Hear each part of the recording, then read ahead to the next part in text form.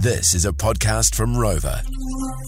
Let's focus on, the champions that brought us into this world. And I'm talking about fathers. That's the terrible choice of phrase there. The fathers that gave it 5 minutes of their best, and as a result, we turned up. It might be a father figure in your life, You might have a dad, like we said yesterday, without a beard, and therefore you've got two mums.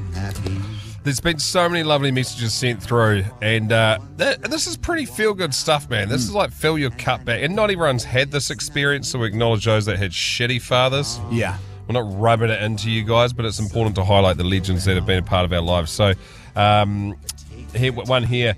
Hey, boys, the old man used to wake us up and sneak us into the lounge when Mum went to bed so he could watch WWF in the 80s. Champions. So good. My old man got a pretty decent inheritance when my grandmother died, so he bought himself a 2016 Dodge Challenger. Naturally.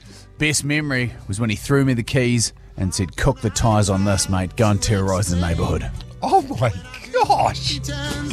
That's something you'll never forget. As a 6-year-old, I was feeding the ducks with Dad and fell into the Avon River in Christchurch. Not sure how it happened, but it did. Dad couldn't swim, jumped in anyway, pulled me out. Legend. Risk it the biscuit. G'day, lads. I remember when I was little, we were away on a family holiday in the good old Gallant.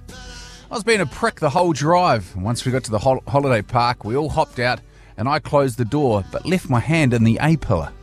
As I screamed, Mum tried to open the doors, but Dad had already locked the car.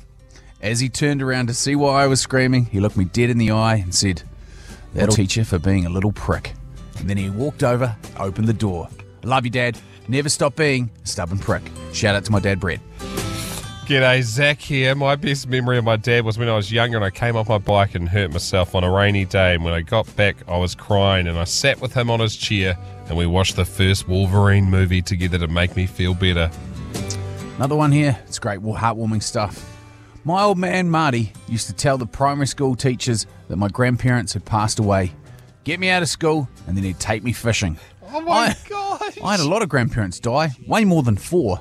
It's now a ritual that we go fishing for his birthday every year. Yeah. Last weekend, his car broke down on the way to me, and we missed our fishing. It's a sad day, but I've still got my dad. Jesus, next one's super relatable too if anybody's done water sports on a boat with their old man. So Big Dave, my dad, took us boating. And we always knew that if he was driving, we were getting thrown off the biscuit. We went around the corner and we were holding on for dear life. Little did we know he had been wake spotting.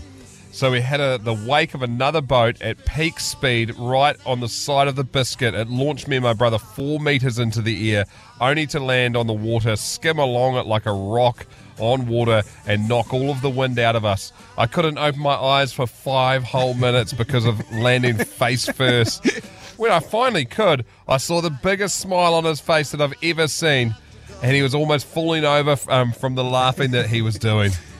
It is an unmistakable feeling being pumped on a biscuit and feeling water behind your eyeballs in your eye sockets. Finally, we'll finish with this one. I remember when my dad took me and my little sister out on a quad bike together when we were kids. A little sister was at the front and I was behind him. We went over some pretty bumpy terrain and my grandparents' farm and my little sister started to fall off. So he quickly grabbed her, causing me to start falling off behind him. So he quickly grabbed me. He quickly realised once again that he would have to pick one of us and one of the hands would have to go back onto the handlebars. I learnt that day that I'm not the favourite. Not only did I fall off, but to rub salt in the wound, he ran me over as well. Shot Dad. Just real heartwarming stuff, This is Jay and Dunk's podcast.